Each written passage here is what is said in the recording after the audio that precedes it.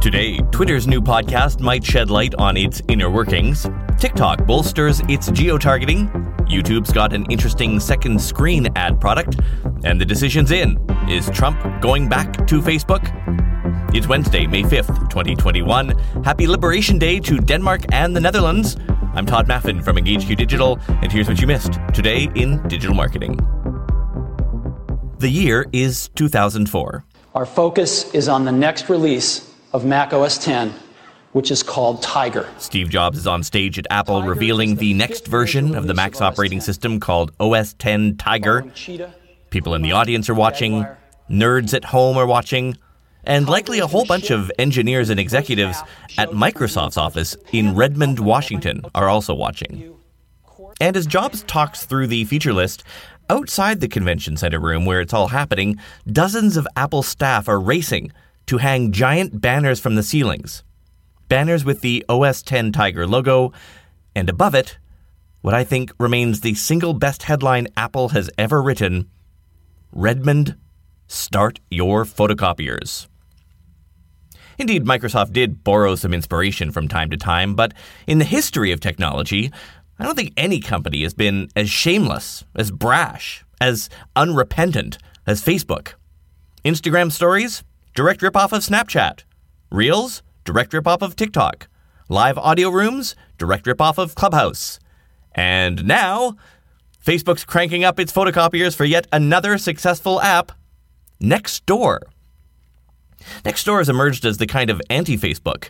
It's a collection of semi-private, hyper-local social networks where people can chat, sell things to each other, and so on. I actually wonder if Facebook's move into this space is itself an admission that its Groups product has become too bloated, and in some cases, too toxic to provide a good hyper-local experience, which is part of the reason they were created in the first place. Anyway, Facebook's version will be called Neighborhoods. It will be in the main Facebook app. They say it's available in Canada right now, but I'm in Canada and I couldn't find it in their app. Interestingly, Facebook says it will do some of the moderation work itself, with a set of moderators dedicated to neighborhoods. This is different than Groups, which Facebook always intended to be self-moderating. For us digital marketers, the application is obvious. Facebook will use the information it gets there for stronger local targeting and, likely, a new placement or two. Twitter has launched a new podcast it says will discuss how they use user data and other research to develop the platform. It's called I Wish I Knew, and each episode will be hosted by a different pair of researchers. But as compelling as that headline was, digging a little deeper into the news release, we find, it's probably going to be a fluff piece. They say the topics they'll specifically talk about include, quote, how the team is elevating conversations above the company through insights, explore why research matters, and celebrate the people and culture surrounding the work, unquote. Okay.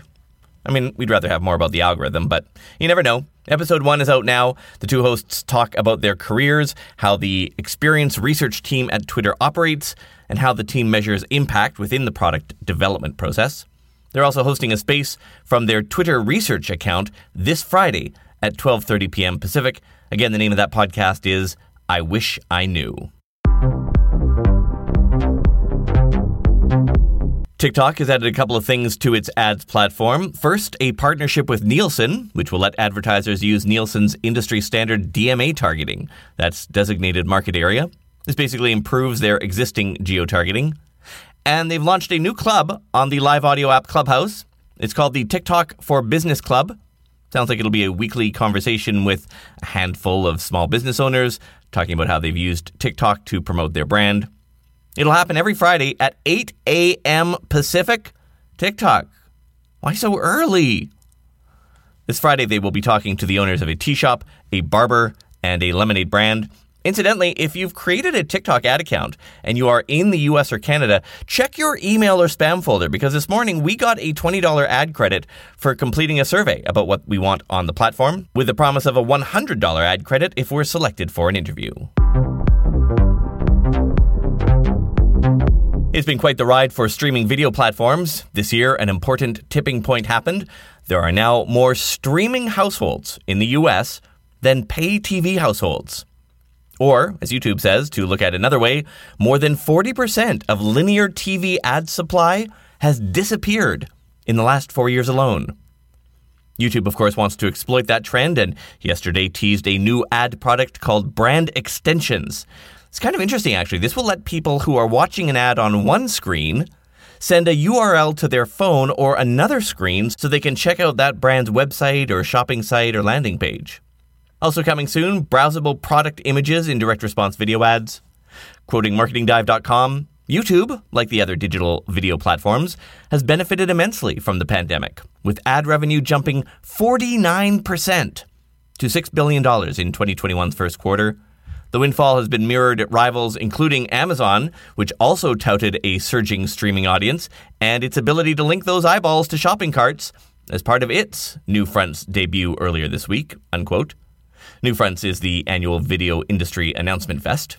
They also talked briefly about the TikTok-like format Shorts and says that format is getting more than 6.5 billion daily views and confirmed they expect to roll Shorts out globally by the end of the year.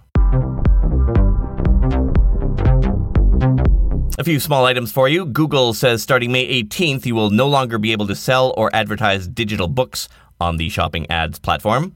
Also, this afternoon, Twitter announced it would stop cropping images in its feed so aggressively. So now even your tall images should show most of the picture. And yesterday, I mentioned Facebook's hand-picked oversight panel would rule today on the Trump suspension. It did rule this morning and has sort of upheld Facebook's original decision to remove the former U.S. president, but also kicked it down the road a bit. They said the indefinite suspensions, which it handed Trump, should be stopped. And Facebook should decide in the next 6 months whether they're going to permanently close his account or let him back on. And meanwhile, did you know Trump actually has his own social network now? It's true. Actually, he's had it up and running since mid-March. It's called From the Desk of Donald J. Trump, and he is the only user. He's the only person who can post there, which he has been doing in what are essentially very short blog posts, or maybe somewhat long tweets, even a couple about China. This weekend, the episode some of you have been waiting for, a full interview with a Facebook ad support rep. This person is one of those that you interact with in Facebook's chat support. For obvious reasons, they are staying anonymous, but we have confirmed that they are legit. In that interview, we cover what really happens with appeals, how much information those reps actually have about your account, what you can do to stay on Facebook's good side, and so on. Here's a clip. Like all of those are basically reviewed by the system. Like nobody's sitting there reviewing ad accounts all day unless it's an appeal. So what would be your advice then in terms of what people write in that form when they're doing an appeal? Short, precise. All right. And like if someone reads it, yeah, definitely polite. It's like I don't like people, but I don't know. It's like definitely you don't want to be rude to someone that is deciding on your account. This episode comes out this weekend. It will only be available to our premium newsletter subscribers, but you can be one of those for as little as $5 a month. Go to todayindigital.com/newsletter or tap the link in this episode's notes. Yes, if you really want to, you can sign up for $5 for the 1 month. Get this episode and then bail out. No problem with that.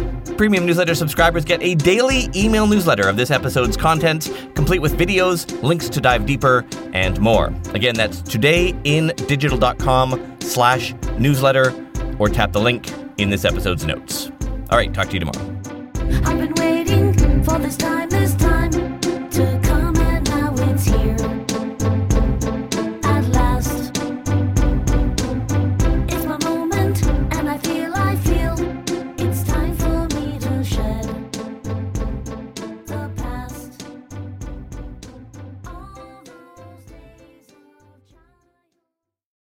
For the ones who work hard to ensure their crew can always go the extra mile, and the ones who get in early so everyone can go home on time, there's Grainger, offering professional-grade supplies backed by product experts so you can quickly and easily find what you need. Plus, you can count on access to a committed team ready to go the extra mile for you. Call, click Grainger.com, or just stop by. Grainger, for the ones who get it done.